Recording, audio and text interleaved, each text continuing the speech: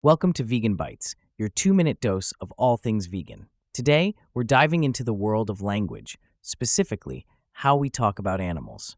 You know how we often refer to animals as it or use terms like pork instead of pig meat? Well, a study from Faunalytics explored how this language affects our perception of animals and the people who use it. In the study, participants read social media conversations where someone named John used either speciesist or non-speciesist language.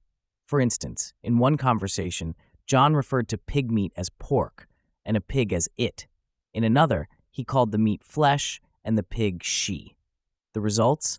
Participants were more likely to think John was vegan and less likely to believe he held speciesist beliefs when he used non-speciesist language.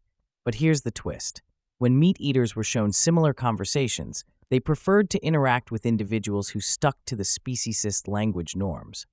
They were especially put off by those who avoided euphemisms like meat for flesh. And when meat eaters and vegans were asked to share their impressions of a person using non-speciesist language, meat eaters found them less compassionate and more arrogant. Vegans, on the other hand, saw them as more compassionate. So, what's the takeaway? Changing the way we talk about animals can be a double-edged sword. While it can signal our ethical stance towards animals, it can also alienate those who feel judged by such language. But hey, don't let this discourage you. Remember, every great movement starts with a few ruffled feathers. And as we continue to push for a world that values veganism and animal rights, let's remember to be mindful of our language.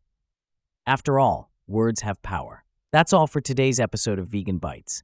Stay tuned for more vegan insights, and remember, every small step towards veganism is a giant leap for animal rights.